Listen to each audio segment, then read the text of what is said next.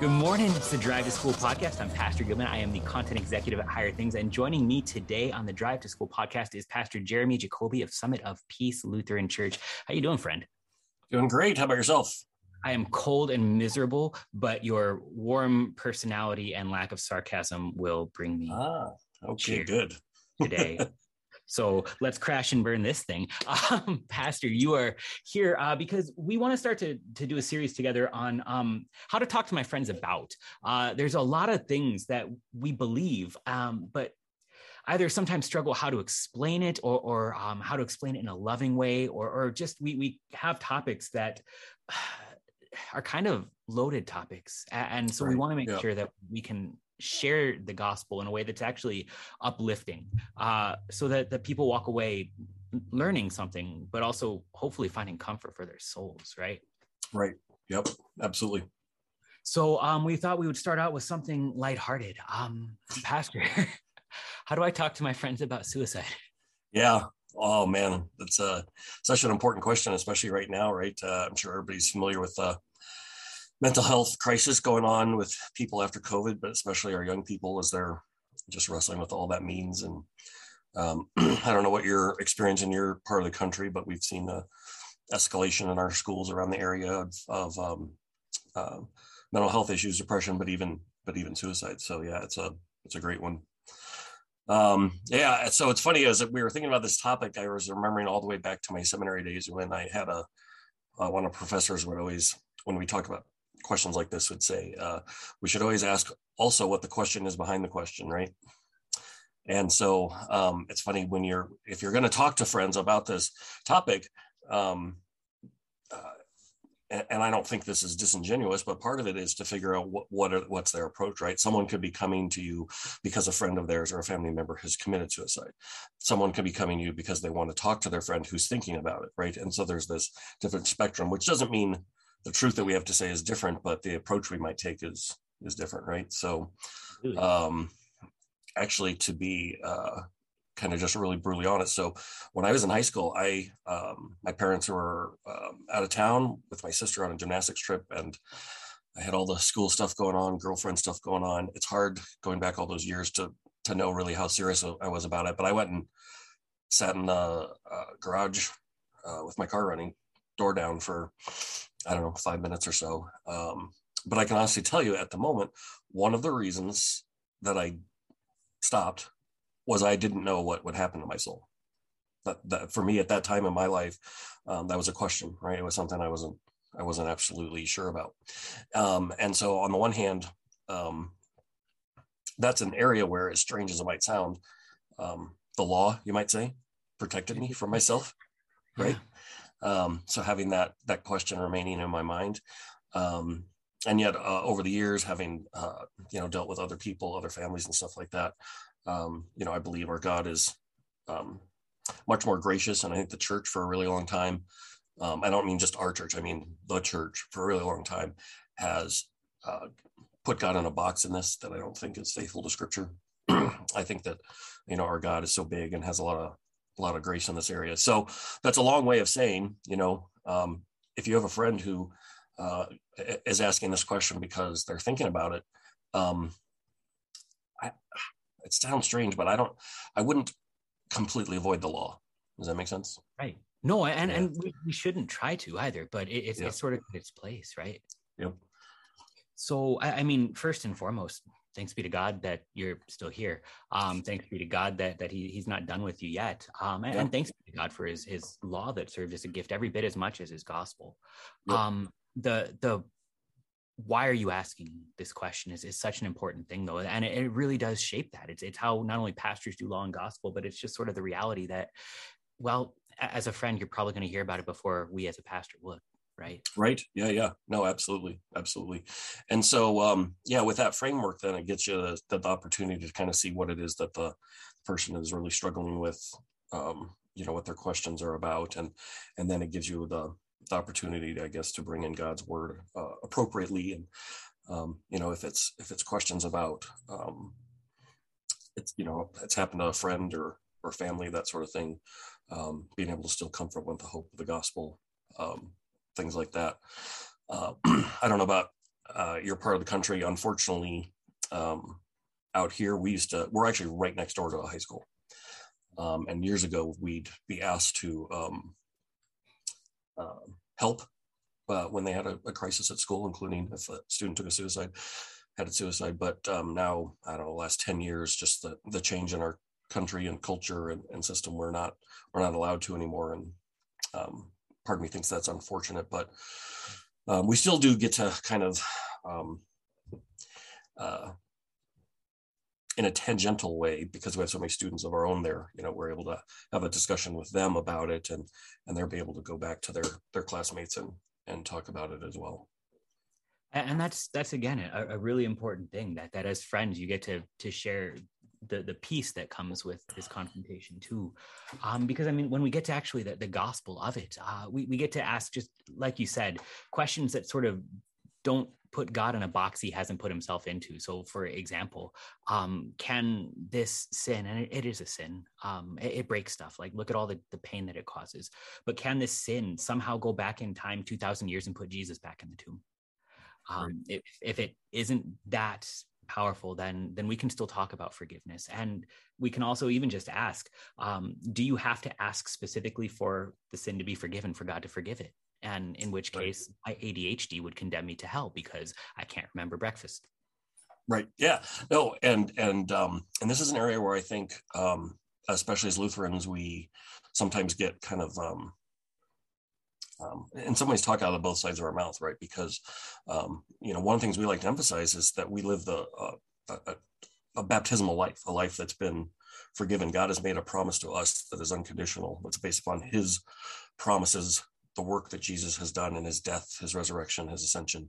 And it's regardless of who and where we are, right?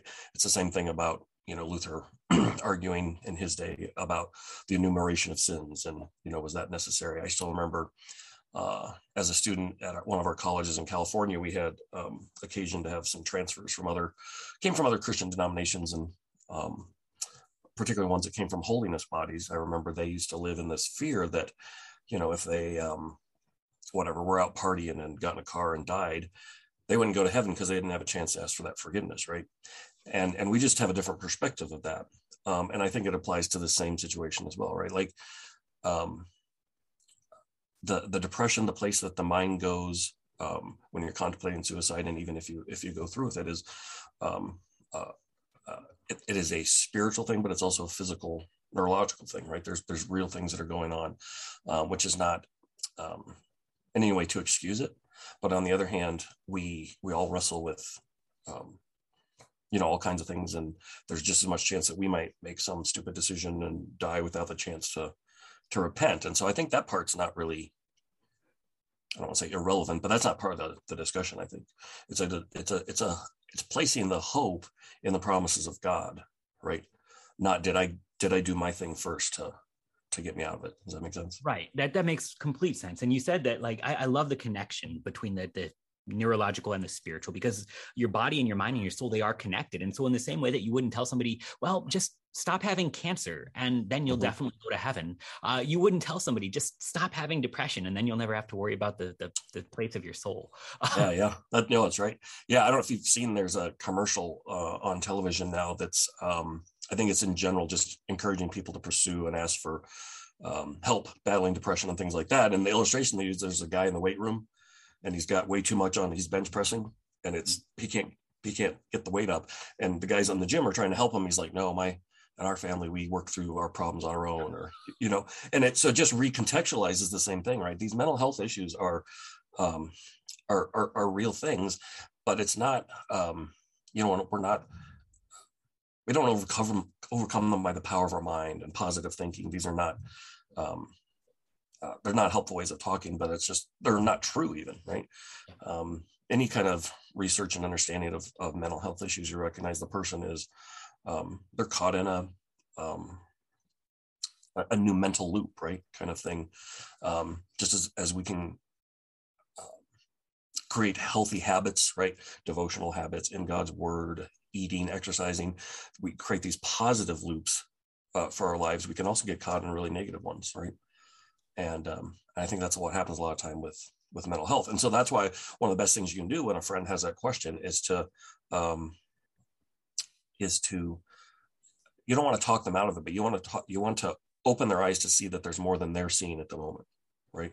There's a lot more going on. I have a really good friend here at church who I go fishing with, and he grew up, his dad ran funeral homes, and his dad would take him when he was just in high school on some of these he grew up in small town Nebraska, and he'd take him out to a classmate who died in a car accident, or and it just really impressed upon him, right, the necessity, I guess, even as a young adult, to be conscious of these things. And to this day, he still will say that suicide is such a long-term solution to a short-term problem. Right. You know what I mean? Yeah. And so any discussion you can have, bringing the gospel to them, but just pointing out, right, that there's, you don't want to you can't talk them and argue them out of depression, right?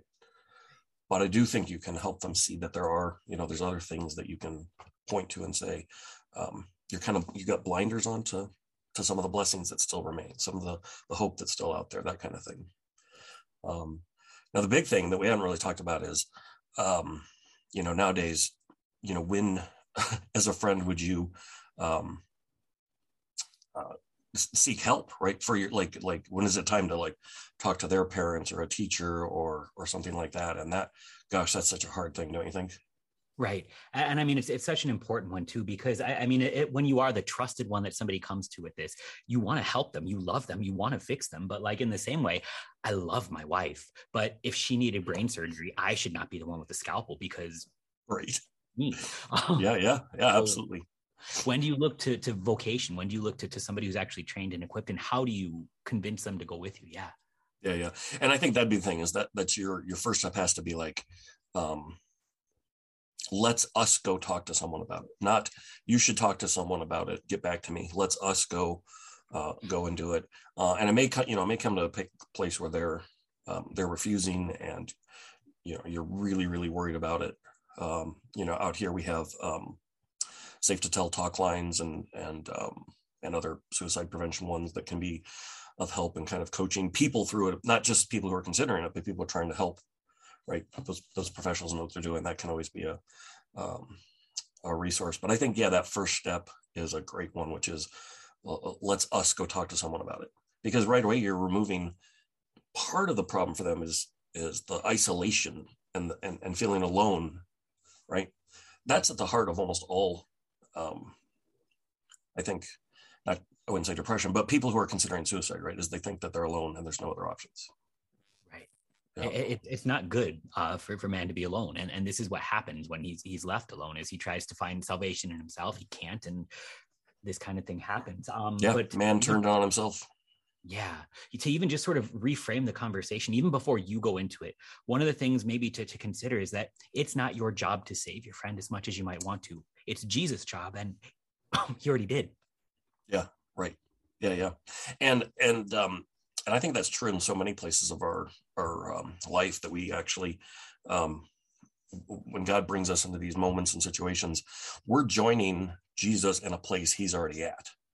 Right. We're not the bringers of Jesus to a situation, but for whatever reason, in his wisdom, he's decided to use us in that moment.